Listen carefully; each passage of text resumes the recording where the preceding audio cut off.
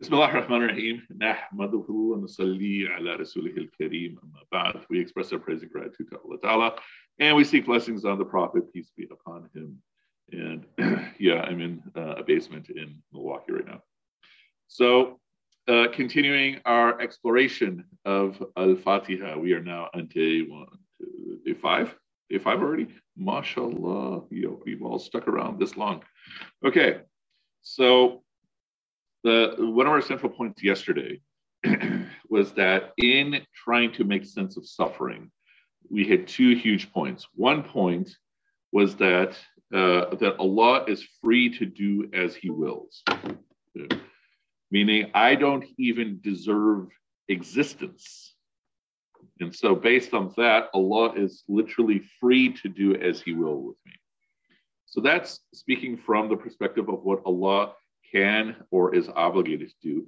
But then in response, the point I was suggesting is that our goal is to be honest with ourselves about our emotions when we are going through struggle. That you have to acknowledge to yourself that you're being angry, that you're frustrated, that you feel abandoned and such. And then if you can return to Allah with those feelings, those prayers are often much more sincere than our textbook standard prayers. You should still do the textbook standard prayers. Please, take care of my family, and please take care of me, and all of those things. Those you should still be doing on a regular basis, even if you feel like you're not paying attention to yourself. But the prayers that are more sincere are the ones that are coming from within the depths of your heart, inshallah. Good. Awesome. Can you explain returning to Allah with those feelings a little more? Yeah. So let's say you're going through a really heavy struggle, and let's say, you have a close family member who is super sick, okay? And you feel like you have no idea what to do. Say that to Allah.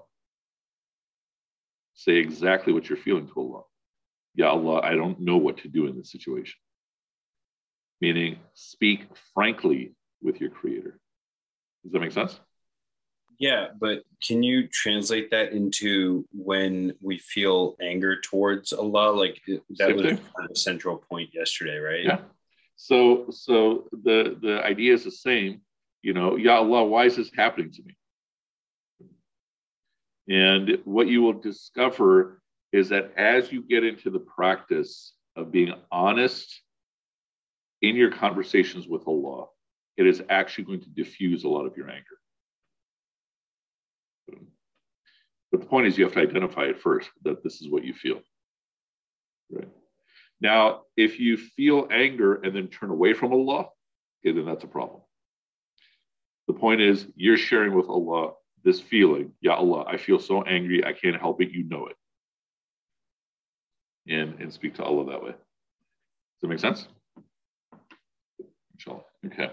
Now, to make this point further, if we speak about the journey that we would be going on over a period of time. Sorry to interrupt. Yeah, go for it, Sadia. Reflection on this anger with Allah. Mm-hmm. And I was thinking that that if we accept, like in general, even if we're not talking about Allah, I think in general, we feel angry about things that we cannot control or change. Yes. And the acceptance itself of a certain situation removes anger slowly or immediately or however. So if we really, really concentrate on focusing on accepting that Allah is going to, because Allah has promised in Surah Baqarah somewhere, I can't remember the ayah, but He has promised that there will be suffering. So just like He has promised that He's going to drop our sins as a result of suffering, but there will be suffering for sure. And like you said, that He can do as He wills.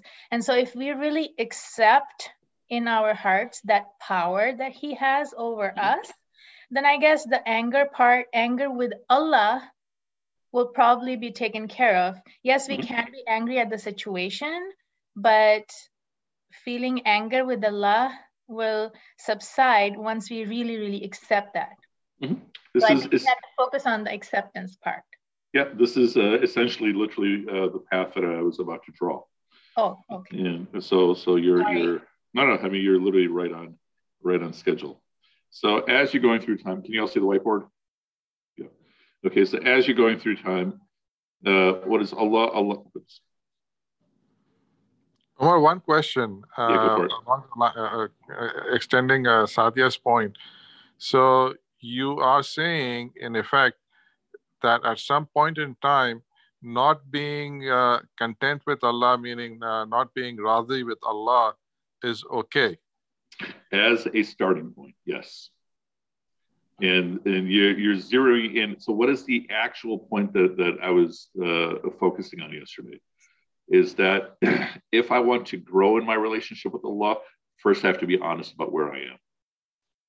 And that means if I am not happy with Allah, I have to be honest with myself that that's where I am. And so if that's the starting point, that's a very dangerous starting point, because if I'm not happy with somebody, why would I want to be with him? Overwhelming inclination would be to put distance between me and somebody who I'm not happy with. But I would suggest that if we were to do, in whatever capacity, somehow an analysis of the hearts of the Muslims across the world, or the Muslims in the United States only, we'd find that the vast majority are actually not happy with Allah, but they won't admit it even to themselves. What do you think? But they would call it submission. The submission would still be there, but growth is not going to happen. And then to take it as, go ahead. But it would be along the lines of tawan wa karhan. Okay, translate that for everybody. I mean, it basically means whether you like it or not, willy-nilly, you'll be submitting. So what will happen is that the children of that person will see through the false iman of that person and will not continue their Islam. And if it's not the children, it'll be the grandchildren that'll leave Islam. See the point that I'm making? That if I was to exist in a vacuum, then there's me, and all the feelings that I'm hiding inside. But in the same way, we can see through what our parents say versus what they really believe. Our kids can see through us in terms of what we say versus what we really believe. And I can put on the most pious face and personality, and my kids will see through whether I actually believe it or not. But what about those scholars who contribute into that submission is the only place you have to be. So regardless of your regardless of your state of understanding, just submit and just be quiet and accept it. Okay, I mean, there are those who do say that, but what I'm speaking is more of, with whom you have a personal relationship as a scholar or as a teacher who's then guiding you towards your growth, right? Meaning if we're speaking of someone who's giving a general talk, they're going to give a very general answer. I'll give you a very simple point, which is something that happened again last night just before class. Okay, a very, very simple question. If a husband and wife are having a fight, and in his anger, the husband says to her, talak, talak, talak, are they divorced completely? What do you think? Suddenly everybody's silent. Yes. This was literally the call that I had literally about 30 seconds before we began class yesterday. So Hazel's saying fiqh-wise, yes. Asim, what are you saying? No, they're not. There's a isn't it a thing about how if he can't control his anger, then it's not a valid divorce? Okay, correct. In anger, it doesn't count, basically. Okay, and there's a person named iPhone who says no. Okay, so who are you? iPhone, who are you? It's an iPhone. Okay, iPhone speaking, mashallah. Okay, so if someone comes to me and asks, like their whole question is, if a person does talaq 3 times, does it count? If that's the whole question, the answer is yes. Okay. If, however, they say, all right, it was a 5-minute fit of anger and I didn't mean it. Now the question has changed. And does it count then?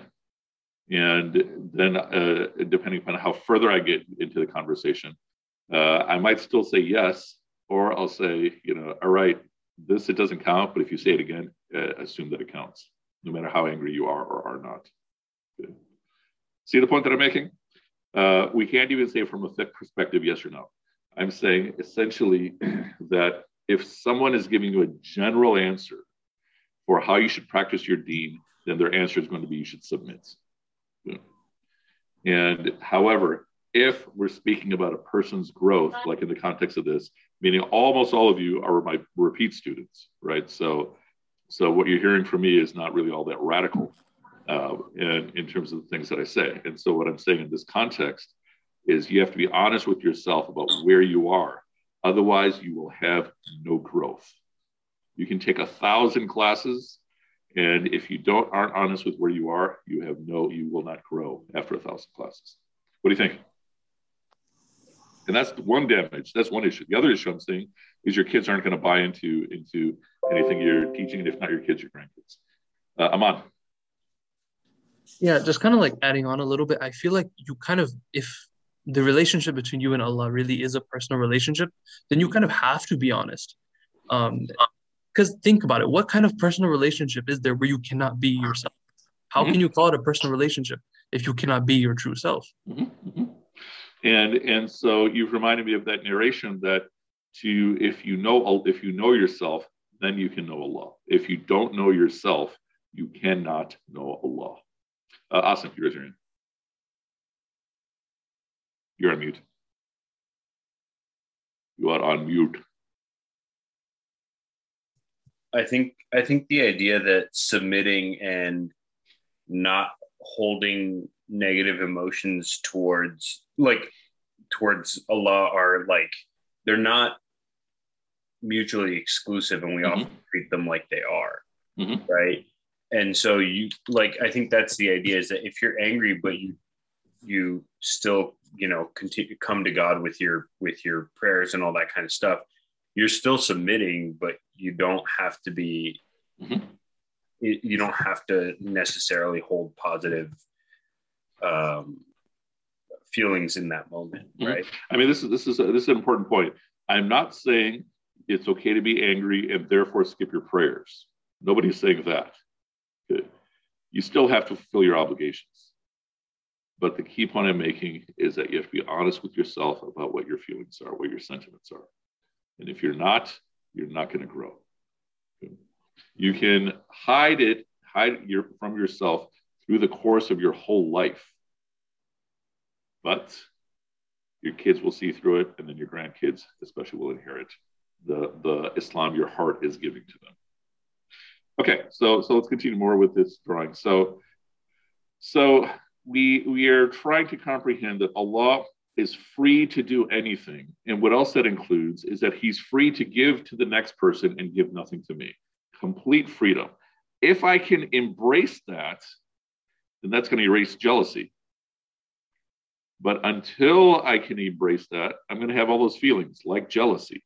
And jealousy is a feeling that is very, very common, that if you see someone else is getting something of dunya or even potentially seeming of akhirah and you're getting jealous of them, I mean, it's very hard for a person to be honest with themselves about the feeling of jealousy. And so here you're seeking to identify, well, not your, but my sentiments.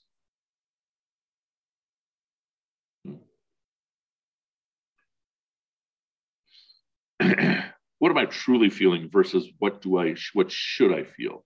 What should I feel? I should be grateful for everything Allah has poured upon me. Yeah. And if any of you are at that level, you should actually be the teachers of the class, where you're truly grateful. Oh, Allah has just, put me through this horrendous struggle. and put my children through this horrendous struggle. Alhamdulillah, because all my sins have been wiped away. That is a level you can reach, but it is very easy to say, very hard to be. Okay, so free to do anything. And then when you want to get deeper, is we're saying, He will not hit me with something I cannot handle.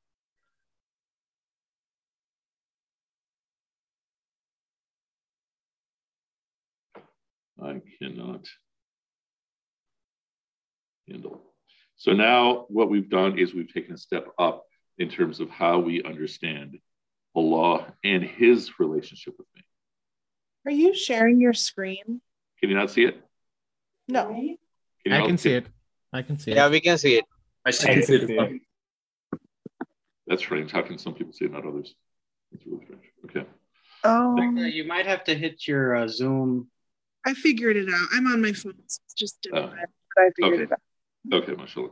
So the second point, so first we have to accept that Allah is free to do whatever He wills with me. Complete freedom whatsoever. But then He's made a promise He's not going to give me anything that He can't handle, that I can't do. Okay. Now, anything I can't handle doesn't mean I can't physically handle. Obviously, I may be hit with an illness that is going to lead to my death. What we're saying here is He's not going to give me anything that will require me to break my relationship with Him. Okay.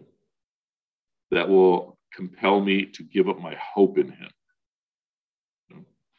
So, what would be a step of growth in terms of seeking to identify my sentiments? It's accepting my powerlessness.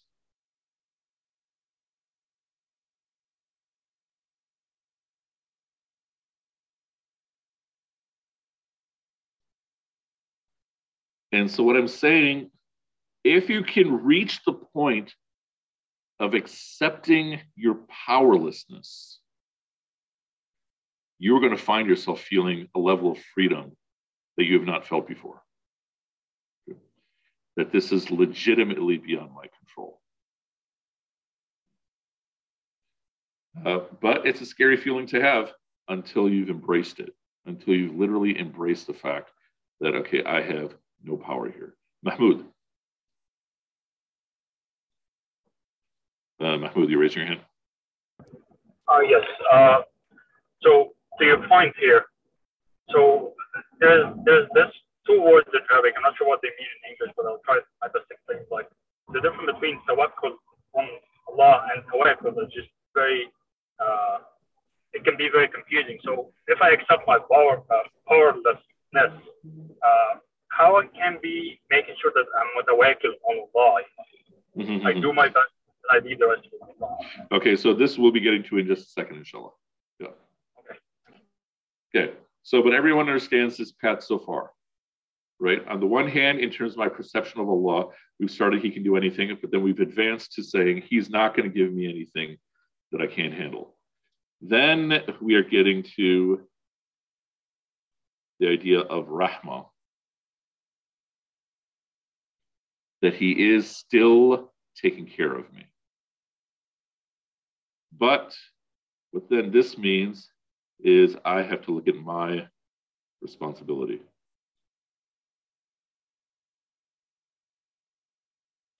Which means that there is, I'm looking at the power I do have.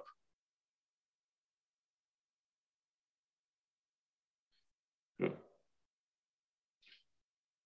And so Mahmoud, this would be essentially the question you've asked right here. Does it make sense? Okay. And so what is the point here? That for the last 4 classes, I've been saying that, okay, the primary relationship Allah has with you is rahmah. And that is easy to accept as a concept. It is easy to accept when you're going through struggle or when you're going through ease. But it's easy to forget when you're going through struggle, and you need to grow into it. And so in terms of dealing with struggle, this is step 3. And then the level you want to get to is rida. where you are pleased with Allah and Allah is pleased with you. And so I'm suggesting it is hard to get to rida. What is rida? It's to be pleased with Allah and Allah is pleased with you. It is hard to get to that unless you've gone through these steps prior to that. Malahat, you were asking a question. So, I mean, we should know by the time we get to the level 3 that what we are getting, all the tests we are getting, or all the sorrow and the pain we are having is part of the Rahmah. Meaning that's the level you want to get to. Right. But again, I'm saying a way for me to test myself is simply, okay, how upset do I get when I'm going through struggle? Yeah.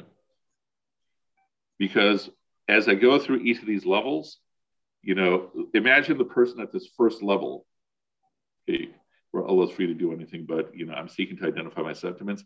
They're going to have a wide range of emotions. The person at the last level is going to have a very much smaller range because they've reached a point of contentment with Allah. But the point is, it takes effort to get there. Ahant. Assalamu alaikum. So in the 3 levels that you said, under the me sort of column, where in your opinion do people in your experience trip up in terms of having the wrong perception of Allah or having the wrong sort of idea of why they're feeling the way they're feeling? Okay. So in terms of perception of Allah, intellectually, I think we all understand Allah is free to do anything. Most people do not want to accept it out of fear that it means that they get less. Because what is also part of this, Allah has unlimited bounty. So if Allah gives something to you, ahant, it doesn't mean that there's less for me. Meaning if he gives some bounties to you, it doesn't mean that there's less for me. Right? And so that's a difficult thing for people, both in terms of ease as well as difficulty. And then truly understanding, if I truly understand that in my heart that whatever Allah has just hit me with, I can get through, I'm going to have a whole lot more confidence that I'm going to get through it. Make sense? And this is often what people say they believe, but most people don't. So does that stem from sort of an ego thing where, someone else got something or you see yourself getting less, then your whole life sort of revolves around what am I getting? Yeah, totally. So for example, let's say hypothetically, we have someone who converts to Islam, right? And they're seeing all their peers are getting married and they're thinking, okay, well, no one's going to marry me because of XYZ reasons. What are they effectively saying? They're saying that, okay, those top 3 things aren't really going to be addressed, right? That, okay, all the other people are going to be getting married, but not me. That is literally, unintentionally, an expression of distrust in Allah, isn't it? Yeah. Okay, what? So there was a hadith about the woman in the grave who was crying, and the Prophet ﷺ tells her to be mindful of Allah and be patient. She said, bam! Yeah, and she yells at him. Yeah, and then he tells her that patience is at the first strike. So where does this fit in this conversation? So in terms of looking at the bottom line, where would you think sabr starts appearing? I would suggest it's right here. That when you've accepted that you have powerlessness, then sabr becomes very easy. Okay, let's make this a bit more. Let me go back to al-Fatihah. What do you think? Feel free to push back. So it's not at the first. So it should be. It should be here. But I'm suggesting for a lot of people, it's not. Right. So it should be accomplished the moment I appreciate that Allah is free to do anything. But for most people, they're not there yet. Does that make sense? Okay. So Malaha, Dr. Kazi, and then Aman. Yeah. So another point, I'm just comment that, the containment and the point of Rida is not sustainable. We are actually going back and forth from the circle. From the personal experience, I can tell you that is that, we cannot just contain ourselves or stay there right on the top of the Rida. There are some points come, then you're back to the square one, and then we have to start it again. But that reality and then, awareness, what can be done and what is the next step can help you to get to the Rida point swiftly rather than the first place. So I would suggest this way, let me know if this is sort of what you're saying, that once you've passed a test and you've reached either to the end of the struggle because of sabr, or you've especially reached a point of rida, now you're going to be hit with a harder test. Yes. Yeah. Yeah. So and the next test could be harder, but the time lapse between the step 1 to phase 1 to phase 2 to phase 3 can be shorter. Potentially, meaning it could be. So to put everyone else on the same page, what we're saying is that as you get closer to Allah, as you develop more and more contentment with Allah, your tests are going to get more difficult. Good. So it could be that 2 years ago, the ink on your pen breaks, and then it spills all over your paper, and then you feel like it's the end of the world. And then a year ago, you get a flat tire, and it feels like the end of the world, but the pen thing doesn't bother you anymore. And it could be that 6 months ago, you went through such a horrendous test. Let's say someone close to you has died. So now you don't even care about the flat tire. That doesn't bother you. The pen doesn't bother you. Now you're going to have an even harder test as part of the process of growth. Now, what is actually taking place? Everything other than Iman is being squeezed out of your heart over the course of your life. If your goal is to get closer to Allah, then you're going to be taking steps towards growth. And steadily, you're going to have more and more difficult tests, squeezing all of the non-Iman out of your heart. Dr. Kazi, you're making a point earlier. By doing this standard, you can actually convert fiqh into an inverse relationship. The more you rely on fiqh and fatwa, the more it could serve as an indicator of your weakening relationship with Allah subhanahu wa ta'ala. For example, let's say, the question of, let's say, interest, okay? If you read the Quranic ayah literally, you just translate riba into interest, and haram, you stay away. If you speak to muftis and so forth, you'll find a plethora of fatwas that will sort of justify or interest. I'm not saying riba. Yeah, sure. Yeah. So in the same way, dealing with alcohol, I've heard some mufti saying that in a land where of the non-Muslims, it's okay to deal in alcohol with because you're going by the Shara or the urf of the non-Muslims. So all these things come into play. Where the fiqh would actually be coming into head-on collision with the schema that you have outlined. Mm-hmm. This is very true, and you will often hear people speak about choosing taqwa rather than fatwa. And so fatwa, seeking a prescription, a rukhsa, meaning sort of like a way for me to live a particular way, will usually not result in growth. It'll more often, at best, give me some stability in life, but it's not going to give me growth. When you're seeking taqwa, what is taqwa? Taqwa is shielding yourself. And that is an active process. So taqwa is essentially literally lived Islam, which is essentially what we've been talking about here. And then fatwa is essentially rules Islam. And when you focus on the rules, you will not grow. Meaning, or I should say, if you focus on the rules exclusively, you will not grow. Make sense? So yeah, I'm agreeing with your point. Okay. I think we are getting too hard on the fatwa. Sometimes the fatwa can give you get you out from those situations. You have no idea how to get out. Yeah, that's what fatwa is supposed to do. But but for many people, the whole of their Islam is: am I allowed to do this? Am I not allowed to do this? Yeah, exactly. Yeah.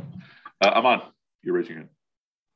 Yeah, so just kind of like going back to a point you made earlier about how we have to accept we're powerless, but then in the next box you write power I have. Yeah. And that's kind of a paradox. So is it fair to say that the ability to fulfill our responsibility is the power that we possess? Yes. So think of the power you have is the power to take ownership for your condition. And so those who've taken my adulting class, that's literally the first lesson. That being adult means you're taking ownership for your condition. And so what we're really saying in terms of powerlessness is that your emotions of being upset are an expression of being powerless, of feeling powerless. That the only thing that I have is to be angry. Once I'm comfortable with that powerlessness, it's going to remove the need for me to be angry. Because I've made peace with my powerlessness in a particular situation. And then that then will free me to focus on what do I actually need to do. So let's say you're driving along, you're running late for an appointment for a job you're really, really hoping to get. And then, again, you get a flat tire. And first you have this rush of emotions. Okay, why does this have to happen of all days now? Okay. But let's say you didn't do anything in terms of negligence up to that point. So the flat tire happened. Maybe you drove over a nail. And so embrace the fact that, all right, it happened. I have to deal with it. And that's the third box. See what I'm saying? And that metaphor of the flat tire is literally every struggle that you'll go through in life. Tosif, you're raising your hand. Assalamu alaikum. Salam. The question was, in this schema that you put out here, I've come across individuals who, affliction occurs to them where they've lost their eyesight, they've lost their hearing, etc. Something has occurred, and they see it as a karam. Mm-hmm. They use this term karam or this idea and this concept. Maybe someone responded like qadar Allah ma sha. They said, no, it's not qadar, it's karam. Okay, so translate that for everybody. So not that it's like this was destined or this was measured out to me, but instead that this was a generosity from Allah subhanahu wa ta'ala. Can you speak towards this and this concept and where that fits in here? Is this just the ultimate? That's very akin to rida here. Rida. Mm-hmm. Yeah, and so the idea basically that you're saying here is that, okay, someone has had a huge tragedy happen to them. And 9 out of 10 people, 99 out of 100 people, they'd almost want to give up on life. Yet for this, whatever reason, this person actually finds some sort of relief and benefit and appreciation for the situation they're in now. And that is a very high spiritual state to have. Yeah. And that's essentially what you're saying here.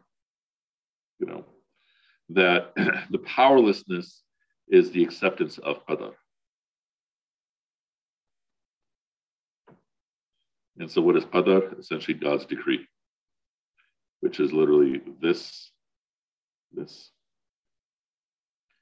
But if I can experience life appreciating anything. Because what is part of the contentment with Allah? It's that you really, truly understand that every moment of your life, Allah is giving you 100% focus. And that everything that is happening to you is designed for you with the purpose to bring you closer to Him. As a concept, easy concept. But to live it, it's difficult because you're going to be tested to the max, you know. But yeah, your point is exactly the drawing that I have on the screen here. Awesome. This drawing on the screen, is it a process for every individual struggle, or is the idea that when we get to a struggle, it'll match up with where we are on this scale? So the goal is to sort of figure out with different types of struggles to figure out where you are in your perception of God and where you are in terms of your own equanimity. Yeah. And so by equanimity, I'm saying how much does a struggle shake you and break you? You know, and it could be that the top squares do not line up with the bottom squares. It's possible too, right? But so this is a very simplified version of a self-assessment. You know, like, do I truly believe in my heart that Allah is free to do anything? And the illustration of that would be that if something good happens to someone else, I feel happy. If something good happens to my enemy, I feel happy. And by enemy, I mean like just a Muslim that I have a conflict with that I shouldn't have a conflict with, right? Do I feel good that Allah is taking care of them? Okay. Or is it, okay, I work so hard, how come they get everything? They get all the attention, right? Let's see, a couple questions here. Angie is asking, so what about still the difference between tawakkul and the other? What is the other here? Stephanie is saying, how do you know you've gotten to the state where you appreciate whatever happens to you? Well, the easiest test is, do you appreciate what happens to everyone else as well? And meaning, you know it because you're a happy baby in these times. It doesn't mean that you're not feeling pain. Because if the Prophet, peace be upon him, is the perfection of faith, he still misses Khadija long after she's died, right? It's hurting his heart. And he is still, you know, there's the example I gave yesterday of crying over the death of Ibrahim. Even before that, his daughter is trying to get his attention. She sends someone to get his attention, and he's hanging out with some Sahabas. And his daughter has a son who is near death, and the Prophet sends a message: okay, Allah owns all; He gives as He wills, and He takes as He wills. And then the daughter sends a messenger again, saying, "Okay, get him over here." And so the Prophet comes, and now he's holding his grandchild who's having trouble breathing. And now the Prophet is having tears coming out of his eyes, right? And so what you will also see is a shift of your emotions away from the destructive emotions. Into the truly relief emotions as well. Sure. Let's see, Angie is saying what Mahmoud asked about. So we're speaking about essentially reliance on Allah versus Allah being my the one who leads my way. And so when you reach the point of accepting that Allah is not going to give you anything you can't handle, you have reached a point of tawakkul, of comfort and trust in God. When you are reaching the point of rahmah, especially, now you're basically saying to God, do with me as you will. And so this is where we get into Rabia al-Basri, who's basically saying, Ya Allah, if I'm serving you to go to heaven, toss me to hell. If I'm serving you to avoid hell, toss me to hell. But if I'm serving you out of love for you, do whatever you will. But I'm sorry, I guess to add to the question is, where do you fit in, let's call that a spectrum, like the full faith? What did you say? You said that God is like the full reliance on Allah, right? Mm-hmm. All the way to do with me what you will. Mm-hmm.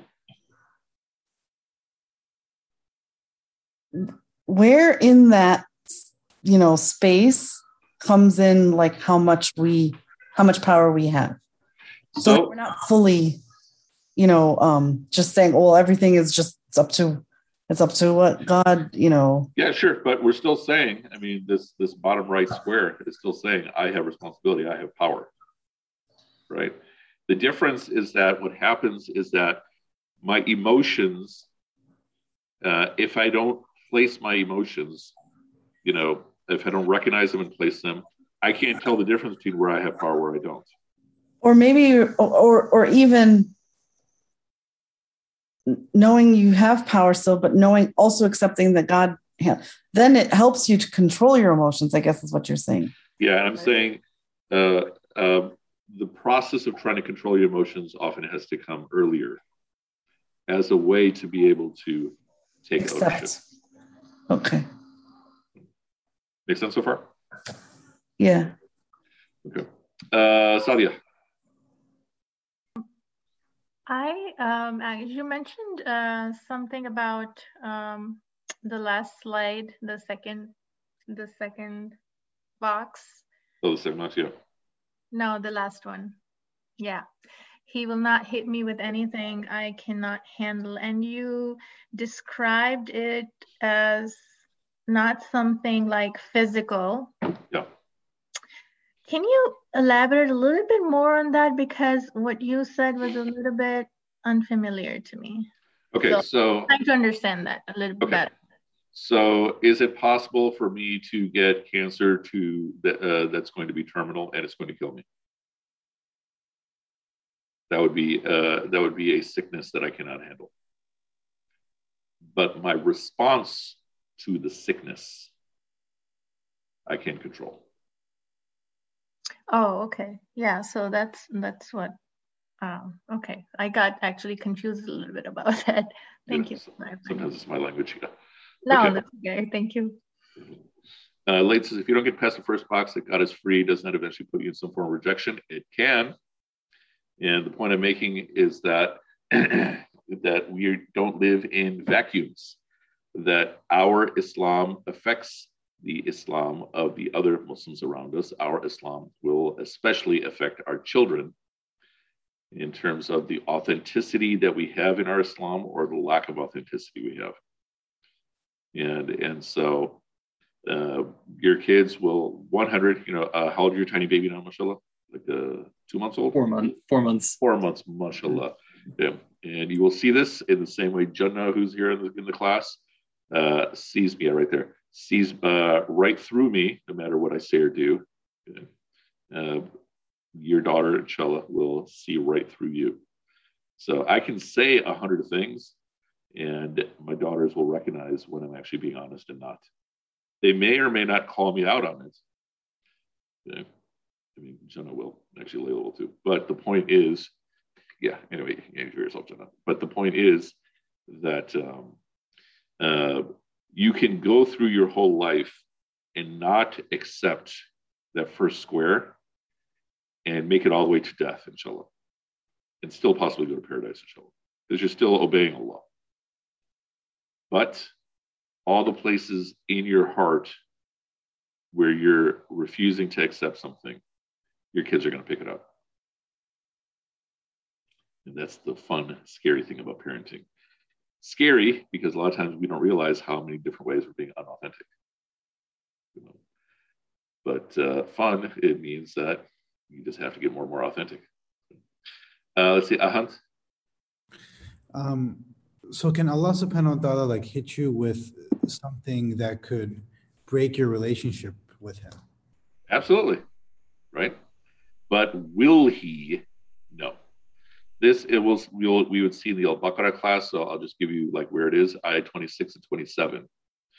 It says Allah does not misguide anyone, except for 3 types of people. And you can look up who those 3 types of people are, but the common element of them are people of misconduct. Misconduct with Allah, misconduct with family, misconduct with people in general. So his default relationship is guidance. So absolutely, can Allah put the one tiny thing that would totally make my iman completely evaporate, yeah, I mean, that is as easy for Allah as it is to create the entire universe. Okay. But part of the promises he made is that he will not do that unless I'm going down the path of misguidance. Any other questions so far about this? Because I actually want to add one more point, even though we're way over time, to finish up our so far discussion. Okay. If no other questions, the last big point. I have one. Asid. So in a very sort of tangible, real example from at least my life, there's a lot of, anger right now in Chicago about the killing of this little boy. Yeah. And for me, a lot of that is manifesting in my sort of in my faith and my sort of emotions towards Allah. And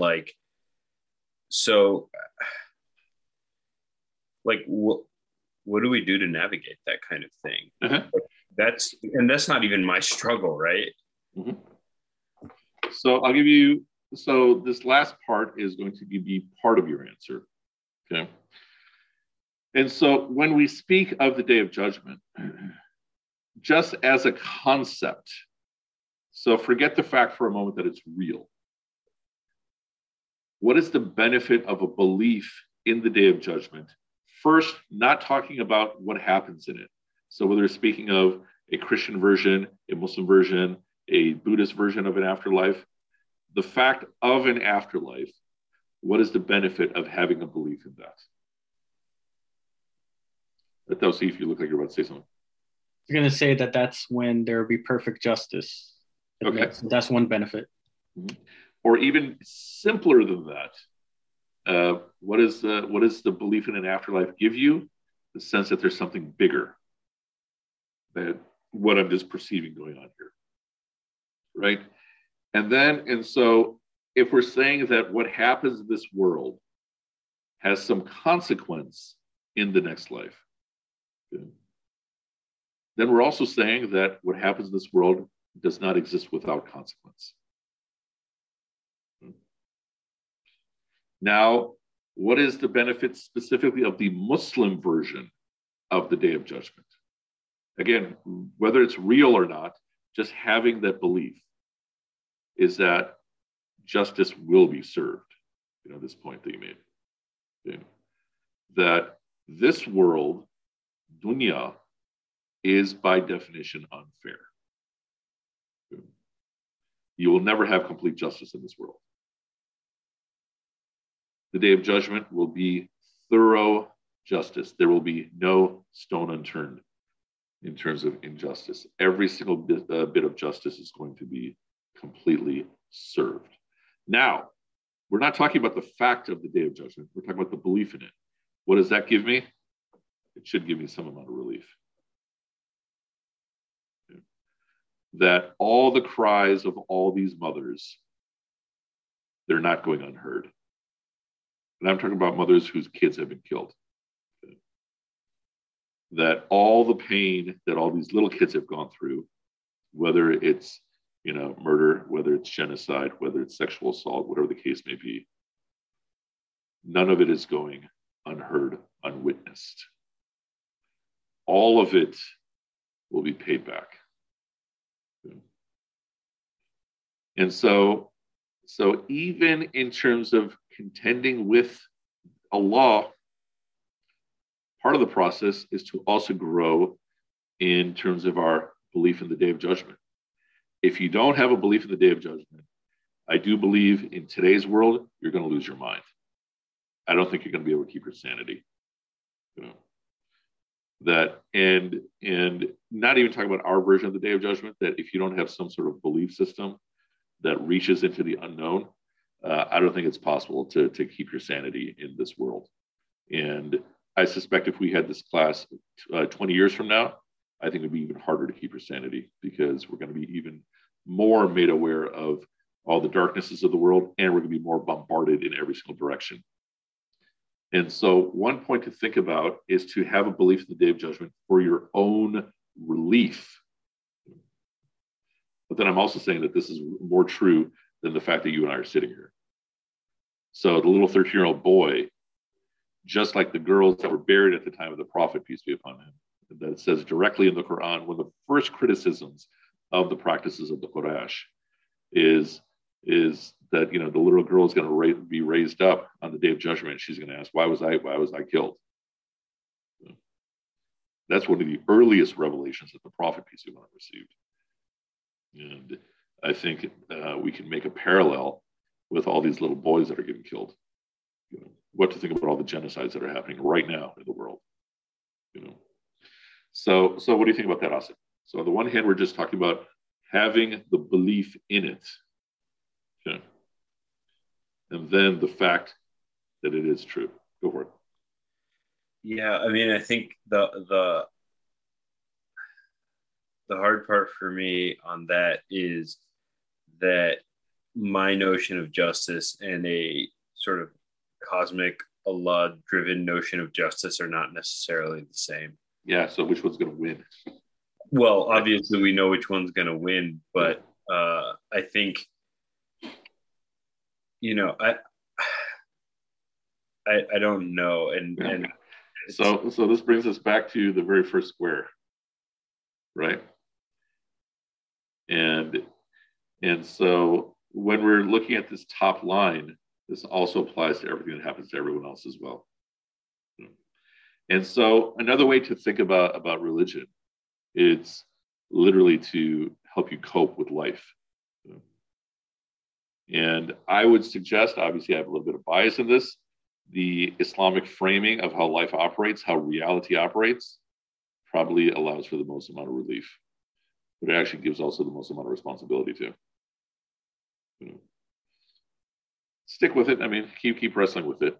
You know, but the point is that if I'm demanding, okay, relief should happen now, then I'm probably going to destroy myself. And this is exactly what we see with a lot of activists after about 20 years in the world of activism. You know, I mean, look at all my friends who now are in their 50s and 60s who started in terms of their Palestinian activism back in their 20s.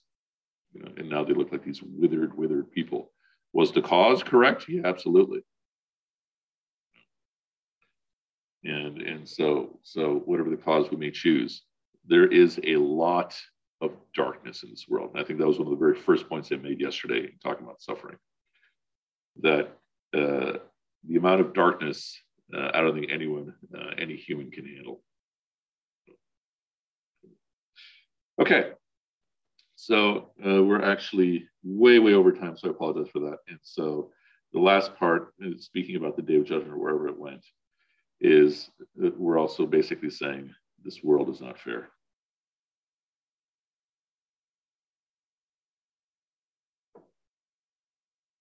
There is a type of karma in this world, but not what goes around comes around. There will be people who will commit injustice in this world who will completely escape any sort of prosecution, and there'll be people who will be the victims of injustice who will not get anything in this world, including attention. You know? I mean, even this little boy, you know, we know his name, we've seen the video, and think about the other 100,000 boys that didn't get that. You know, all the 100,000 girls who've come and gone nameless in this world. And so part of the challenge is to embrace, you know, this is how the world operates, but the world operates within a greater reality. But we'll continue, inshallah, tomorrow. So we'll stop right here. Subhanakallahumma wa bihamdika nashhadu an la ilaha illa anta nastaghfiruka wa natubu ilayk. Subhanakallahumma bihamdika nashhadu an la ilaha illa anta nastaghfiruka wa natubu ilayk. Subhanakallahumma, glory to you, O Allah, wa bihamdika, praise and gratitude are to you. Nashhadu an la ilaha illa anta nastaghfiruka. So we bear witness there is no God but you, and we seek your forgiveness. And we turn to you. May Allah ta'ala reward you all, inshallah. Really good, rich discussion, inshallah. And we'll see you tomorrow. Wassalamu alaikum wa rahmatullah. And I'm sorry I didn't get to all the comments. I think, Abdullah, you made a bunch of really good comments that I'm sorry I didn't get to. And please feel free, if the questions persist, to keep bringing them up, and I will get to them, inshallah. Wassalamu alaikum wa rahmatullah.